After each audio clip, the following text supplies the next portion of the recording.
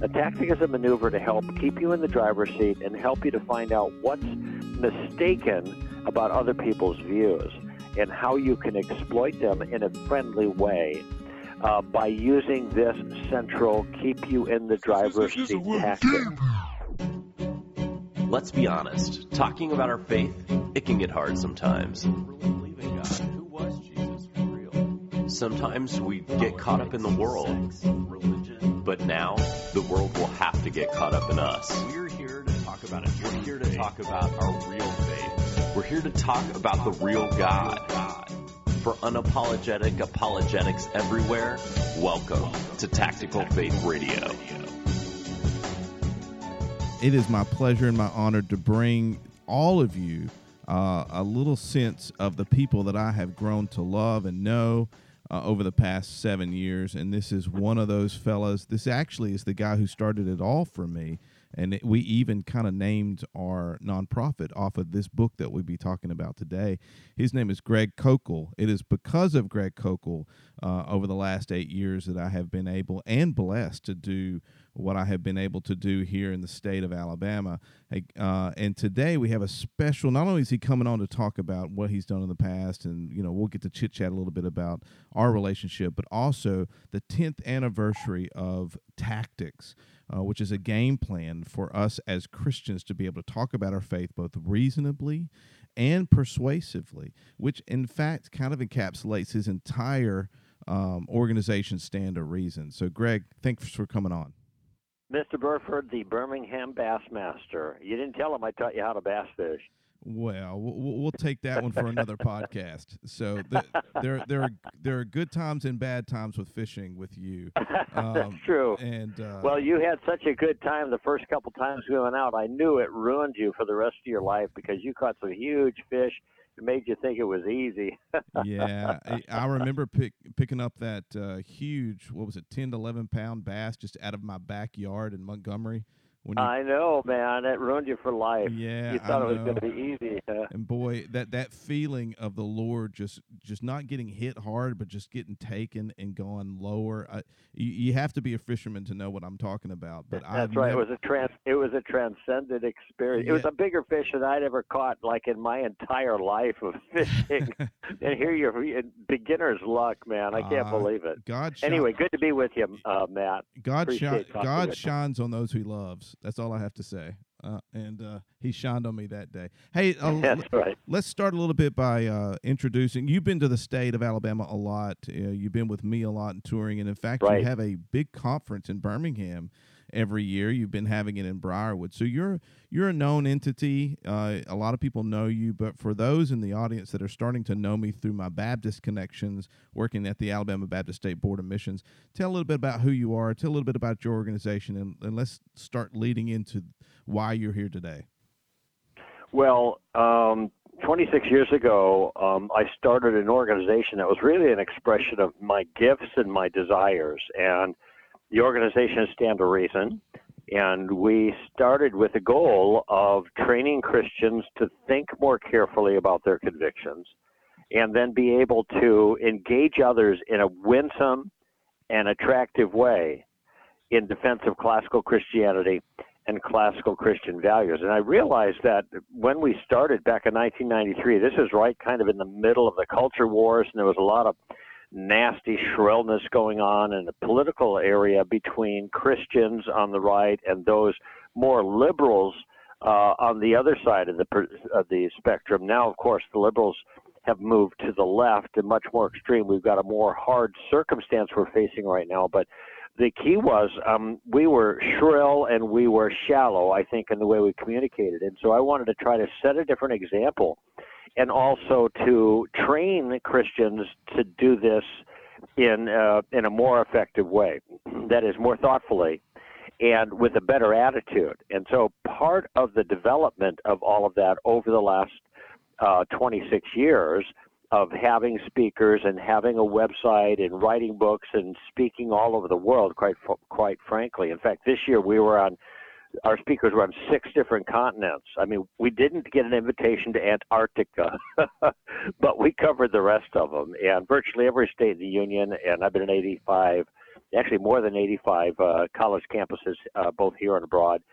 And the goal is to continue what I just said, training Christians so that they have the confidence they need, and they have the courage that they need, and they have the clear thinking that they need to make a difference in this culture. And you had mentioned the tactics book being really central to what we're doing at Stand to Reason.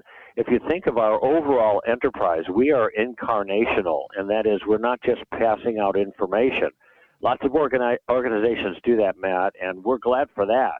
But we have a little bit different goal. We want to build a certain kind of person with that information. We call them an ambassador. And ambassadors have three basic qualities, whether you're secular, religious, whatever. You choose someone to represent you effectively. You want to make sure they know a few things, the important things. You want to make sure they can maneuver with wisdom in a conversation. And finally, you want their character to be up to snuff for the task, because if they're nasty, well, that's just going to ruin the whole project. So we call that knowledge, wisdom, character. Knowledge is an accurately informed mind. Wisdom is an artful method. And character is an attractive manner. Now, we're going to talk a little bit about the tactics book today. The tactics focuses on that central quality, tactical wisdom. How do we navigate in conversations that otherwise would be hostile and harsh and difficult? How do we navigate so that not only can it be fun, really, and many people have told me this after they've read the tactics book and began to employ them, but it can be really, really, really effective, much more effective than anything anyone has ever done. I was at an event last night, and this is exactly what somebody told me, what I hear all the time. Boy, this changed my life. This book and these materials made it possible for me to engage in a way that I've never been able to engage before. Yeah, and if people are listening and have been listening to me over the last year or so, you're picking up on a lot of things that I got from Greg and actually used it for my own doctorate praxis and dissertation. Was the idea that you have to be a type of person in carrying a very kind of the truth in order to be persuasive. So there's also there's the mind, there's the hands of service, and then there's the heart of character, as I always kind of promote in my state. So let's talk about tactics specifically. It came out 10 years ago, correct? Yeah, it did. 10 years now. The new edition is the 10th anniversary edition. Well, tell me a little bit about tactics. Tell me a little, and we'll go a little bit further. But what's in the 10th anniversary edition that's new? Sure. Well, there's a verse in Colossians, and Paul says that in Colossians chapter 4, verse 4 and 5. And what Paul says there is that we should conduct ourselves with wisdom towards outsiders, making the most of the opportunity. So that's the first thing. First off, he says, be smart, okay, when you engage people. Okay, good start. Then he says, let your words always be with grace, seasoned as it were with salt. So he says, okay, be smart, then be nice. All right, good. What a concept. And then he says, so that you know how to respond to each person. So be smart, be nice, but be tactical. And the tactical approach revolves around the idea that everybody's an individual. People are in unique circumstances. They have unique sets of beliefs. And if we are going to make a difference as we engage those people, and we are not conscious that they are individuals, then we're going to be treating them one like objects. And secondly, rather than having a personal conversation, and secondly, we're going to be offering kind of a cookie cutter approach that is, I'm just going to say it. God bless people who use these kinds of approaches, and God does use them. But frankly, by and large, they are oversimplistic for the culture that we are facing now. They seem clunky to people. They don't seem to hit the numbers. There's a simple gospel in there, but they don't hit the ideas that people have that are keeping them from taking that gospel seriously. And so what I have put together, and frankly, it isn't like I sat down, Matt, and said, well, let me think of a good system to make a difference here, to improve things. Rather, it happened over time. been a Christian for 46 years. I mentioned speaking on over 85 college and university campuses. I've been on talk radio for 30 years. So in the process of all this engagement with ideas and with the people who hold contrary ideas, this whole tactical game plan began to unfold. And what unfolded about it principally is a central approach or a central tactic. A tactic is a maneuver to help keep you in the driver's seat and help you to find out what's mistaken about other people's views and how you can exploit them in a friendly way by using this central keep you in the driver's seat tactic. I call it the Columbo tactic after the famous Lieutenant Columbo, who many still remember 40 years ago of TV fame, but he's an icon.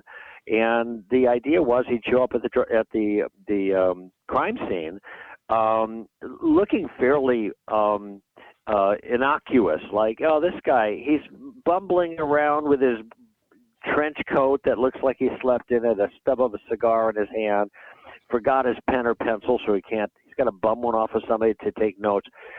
But he starts asking questions, and he does it in a very unassuming manner, low-key, gathering information. But before you know it, the questions that he's asking is driving home, and those are the things that allow him to get the bad guy, to get the killer.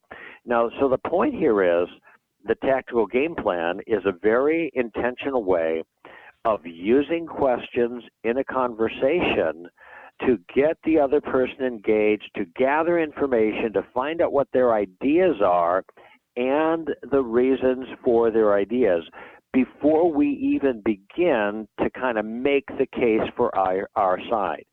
Excuse me. That is treating individuals in an individual fashion. That is so we know how to respond to each person. So the core of the tactical game plan, the game plan for discussing your Christian convictions, is what I call the Columbo tactic. There's 3 parts to it, and each part serves an important purpose. But the first 2 parts are, what's great about those is that you don't have to know anything to use them, but you can make tremendous headway. Now, let me make a qualifying remark here, Matt, so people understand what I'm after with my tactical game plan. When I open up a talk on this with an audience, I tell them something that really surprises them. I tell them that I never have it as a goal when I get in a spiritual conversation to lead that person to Christ. Now, of course, I want them to come to Christ, but it isn't my goal in that conversation. And this is odd because people have been told, okay, get to the simple gospel, let them hear, even if you don't get anything else, at least you got the most important thing out. Well, it is the most important thing, but it doesn't help if people don't understand what you're talking about.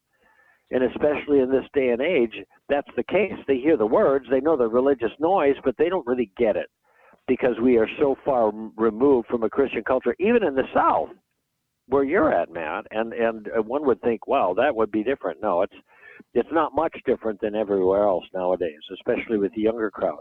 And so the goal of the tactical game plan is not to close the deal.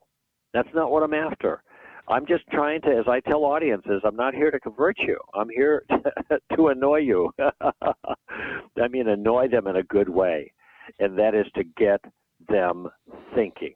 I'm going to do what I call not harvesting, but gardening.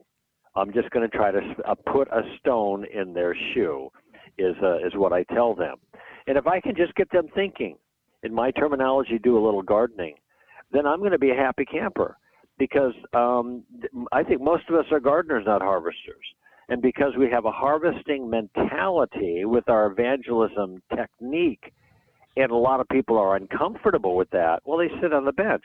They don't get involved at all. I can't do that. That's too scary. Well, I understand that. What I'm trying to show people is that there's a way to engage that's productive, that's relaxed, that's no pressure, no stress, and there's almost no risk to the Christian. But it's a way of making headway in small bits, so in ways that people never thought they could before. I'm just telling you by the feedback and my own experience. It's a powerful technique. using questions in an intentional way to get people thinking, and just do a little gardening and let God worry about the results without having this impulse that we've got to try to get them to sign on the dotted line and pray to receive Christ. It's not my style. It's not what I do. It isn't what I've been doing for the last 40 years, really.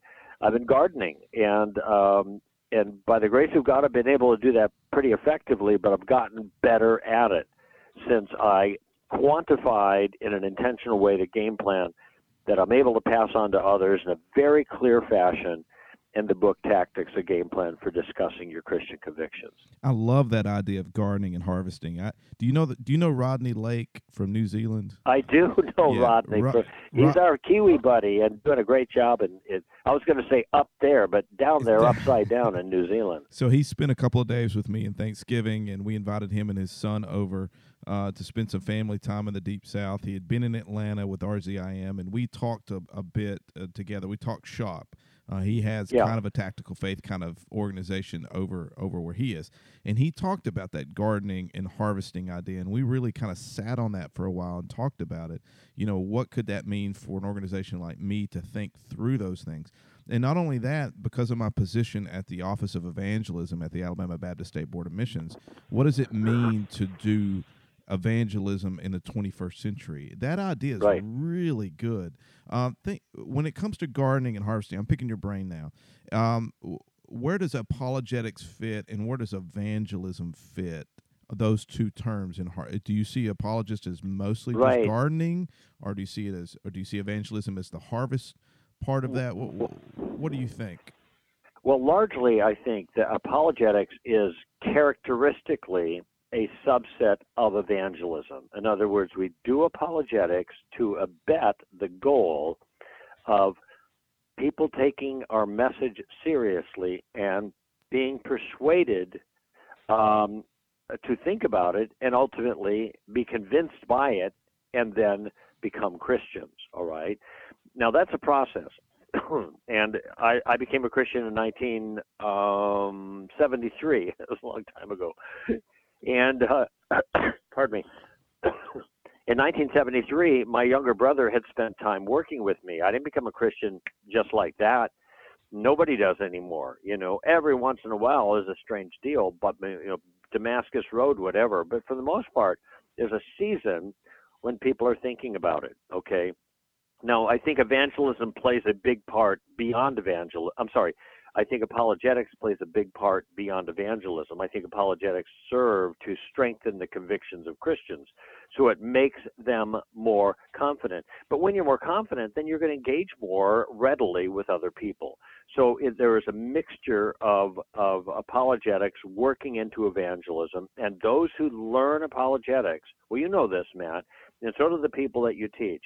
The ones who learn apologetics, even a few things, some of the reasons why we should take our convictions seriously, those are the people that do evangelism more effectively and more consistently because they're courageous, because they're confident. They're not afraid, okay? So all of this works together. And I see what I'm calling gardening, I'm contrasting it to the approach where you share some basic gospel truths, and then you press for someone to receive Christ. So what in that methodology, which is the methodology we inherited from the Jesus movement when I became a Christian, seemed to work then, but the problem is not only has the culture changed, but this wasn't even the biblical model. There wasn't, would you pray with me to receive Christ kind of stuff going on in the book of Acts. The closest thing you had to an altar call was a baptism in the book of Acts. No, and I'm not against that kind of prayer per se, but I don't want people to feel enslaved to that approach. Instead, in the book of Acts, what you had is people communicating the gospel, saying what they could in different circumstances. You could call it gardening, if you will, at any level that you want, and the people who were inclined to trust the Lord believed in the Lord. It was that simple. They became followers. God opened their hearts. The thousands responded, and What do we do? Well, be baptized. What do we do is that what do we do now that we know and believe what you just told us? So there was a sense of confidence in the Holy Spirit working to, in a sense, close the sale. And we didn't have to push for that so much. So I think of gardening largely as everything that leads up to asking for the commitment or asking for the sale. And in my view, I don't think that asking for the sale is absolutely vital. If you're doing the gardening right, the Holy Spirit accomplishes that task. Now, if people aren't convinced by that last thing, okay, fair enough. If they still want to close the sale, fine. But if you want to harvest, you better do some gardening. Because, and this is a truism, before there can be any harvest, there always has to be a season of gardening. I mean, this is true in agriculture, but it's true in evangelism as well. Before there can be any harvest, there always has to be a season of gardening. And for the people that are listening to us, Matt, I'm absolutely convinced that the vast majority of them are not harvesters. They're not the kind of people that are going to get people to sign on the dotted line. The idea of that in principle sounds great, but in practice scares the heck out of them. Mm-hmm. And so they're sitting on the bench because they're nervous about that kind of thing. They won't get engaged. Then I sympathize entirely with that. My suggestion is if instead of thinking in terms of harvesting, they think in terms of what I'm calling gardening, which Jesus in John chapter 4 simply called sowing. There are some who sow and some who reap. That's what Jesus said. One field, two seasons, two kinds of workers. A sowing season for sowers, a reaping season for reapers. I mean, nothing complicated about that, but we don't think of it that way. And then Jesus also says the sower and the reaper rejoice together. So I look at people, I know people that were in my garden. And when I say in my garden, they were non-Christians that were listening to the Stand to Reason broadcast years ago, and that played a vital role in them crossing the line. And by the way, some of these people are people you guys, your listeners are going to recognize their names, like J. Warner Wallace, author of Cold Case Christianity. Ever heard of that guy? He's one of the best apologists going right now. He's fabulous. Written 3 bestseller books, trading on his experience as a investigative detective solving cold case murders. And he, in the process of applying his skills to the Bible, became a Christian. But while he was still an atheist, he was listening to our show. Or Abdu Murray, he's the executive vice president of Ravi Zacharias International Ministries, for goodness sake. He's a Muslim who became a Christian, but when he was a Muslim, he was listening to our radio show. In other words, these are 2 well-known guys that were in my garden. And someone came into my garden and harvested my fruit. Do you think I care? I don't care. And I think, because we're all working together. We're all in the same team.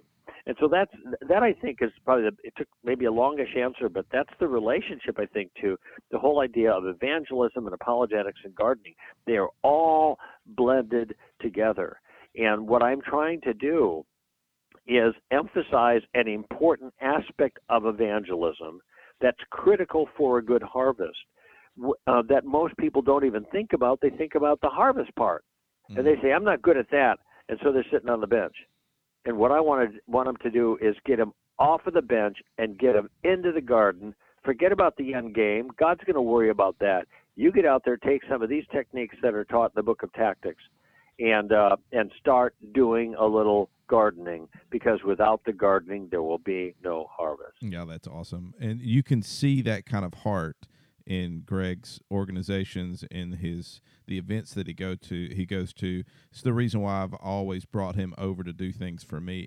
And to be honest with you, there were times in, let's say, 2001 when I first found you. I used to use Real Media to pull down you were doing podcasts before people were doing podcasts. That's right. I mean, you were doing them 15, 20 years before everybody else was doing it. I was telling a friend of mine, I used to take up my old Creative Nomad 2C MP3 player that had 32 megs on it, and the only thing it had every week was a Stand to Reason radio, because it would only hold 2 hours of audio, and I would jog for a week, and then I would look forward to the next one that I could do. I'm the product. You know, I was a Christian when I was 6 years old, but it took me listening to people like you and having mentors like my father and other people to grow into the person that I am today. And I love getting people passionate about talking about their faith. And this is one of the reasons I do what I do. And you're direct. Right. I mean, you're one of those people that directly did that for me. It's why we named my organization after your book, because I want to see people get passionate about speaking about and there's another effect of that too. By the way, you become more curious about your faith. And it deepens your faith as you become more curious about your faith. Right. And then don't be one of the things you've taught me before, you're just listening to, is I'm not really afraid of what the other side brings, in terms of conversation. I'm an open, curious person, and I've always been that way. But I go into a situation prepared. Listen, I do a podcast for a bunch of NFL college football guys. They're always talking about being prepared in practice before game day. That's right. You just can't come to game day, without being prepared. And that's what we're saying here too. And it just so fits. I've stolen so many things from you. I'm going to steal the gardening thing from you. Like I always do, I'm going to always say it's yours, but it's just too good not to talk about more. All right. Yeah. So before we go, give me a little bit of what's new. You don't have to give up everything, but what is new in the book for those who have had the book, have used the book, who probably taught through the book? What's the new one have? Well, I'm just going to give you the summary exhortation right now. If you have the old book and it's tattered and worn and underlined in every page, which many of them are, people show them to me, good for you, but you're missing out on 40% new material, double the number of tactics, 6 new chapters if you don't get the new book. This will take some of the notions that I just touch on briefly in the first book, like the gardening portion. I make a very brief reference to that, but in the first book.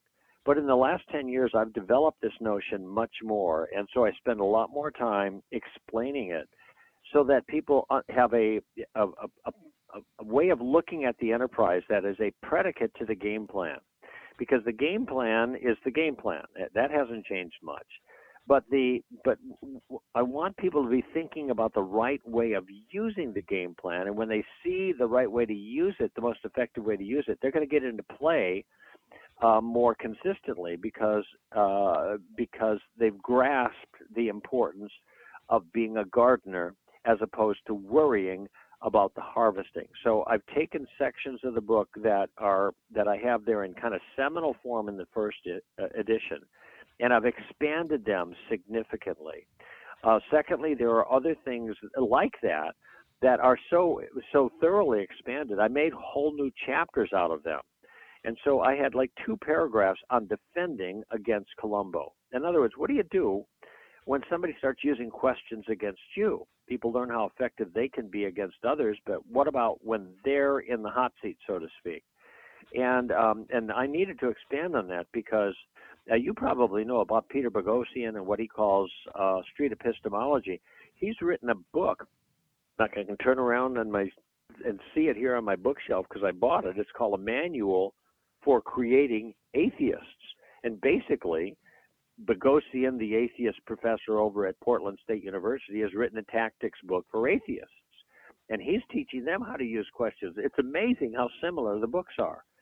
And he tells them, don't argue for atheism and don't argue against Christianity. Just ask questions to plant a seed of doubt in their mind, which is my concept of putting a stone in their shoe. It works from both sides because of human nature.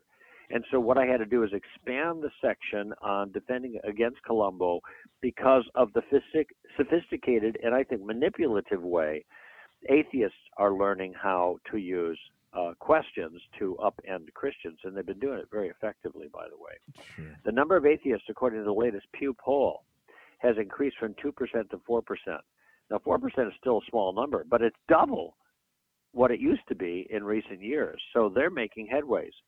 And so I added that to it. I added a whole new tactic called Inside Out, a whole chapter on that. And this is what something I've been practicing for a long time, but I was finally able to articulate it. And to put it very simply, we have an ally, and the ally is reality.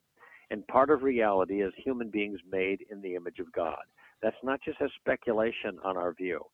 The world God made is the true world, and human beings actually are made in the image of God, which means there are a bunch of things already built in to every human being that helps them, that gives them the truth or aspects of the truth before you even have to start talking to them.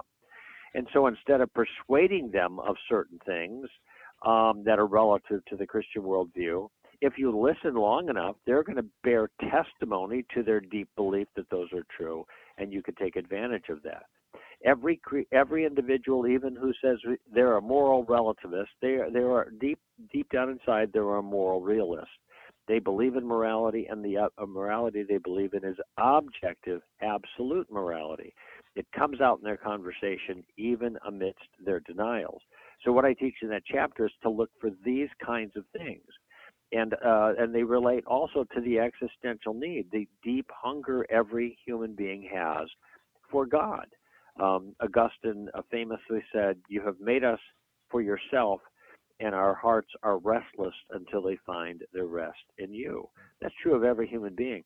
And sometimes, Matt, we can bypass the intellectual apologetic stuff and kind of go right to the very powerfully felt existential need of every human being for meaning and purpose, and ultimately for forgiveness. And that's all there in the chapter. And then finally, I have a chapter on mini tactics.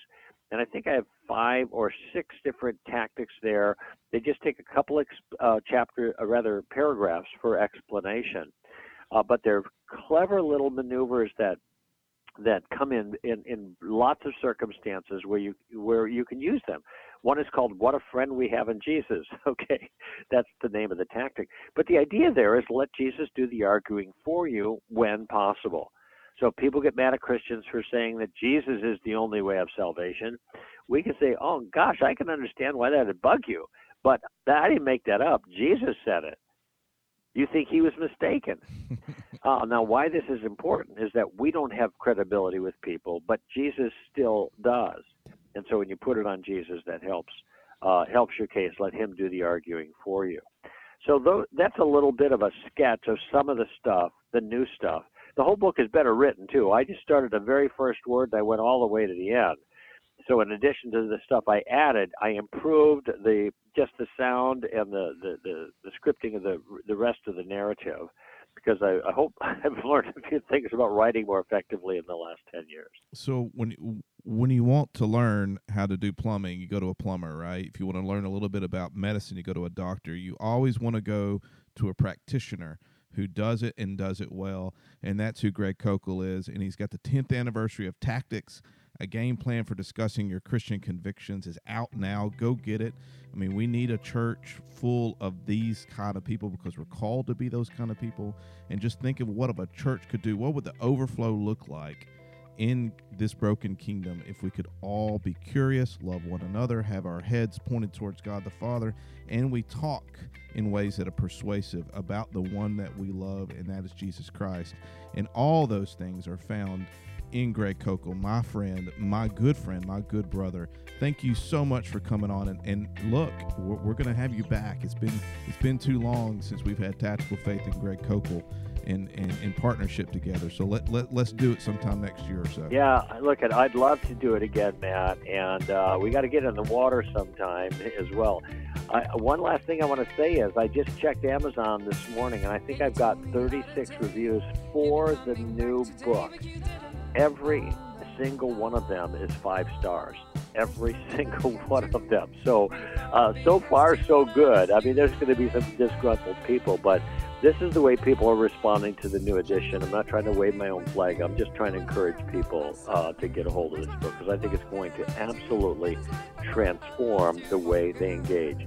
If they read it, and if they do it. And the rule here is, if you don't do it, it don't work. Yeah. Okay, pretty much like everything else. Well, You never get out on the water, you're not going to catch a fish, right? That's No lines exactly in the right. water, no fish, man. well, my dad said after the first time we ever had you down, that was probably the best teacher I've ever heard. You've always been that for me. Thank you so much for coming on. You're the best. It's it's Stand to Reason. What is the URL for people to find Stand to Reason? Stand to Reason, the acronym is STR, and that's our URL, str.org. They can get the book there in our it's on special now, I think, in our bookstore. And, of course, you can always get it at Barnes & Noble. You can get it at Amazon, all of that stuff. So all the standard places. You're the best, Greg. We'll talk to you soon. Thank you, buddy. All righty. Thanks, Matt.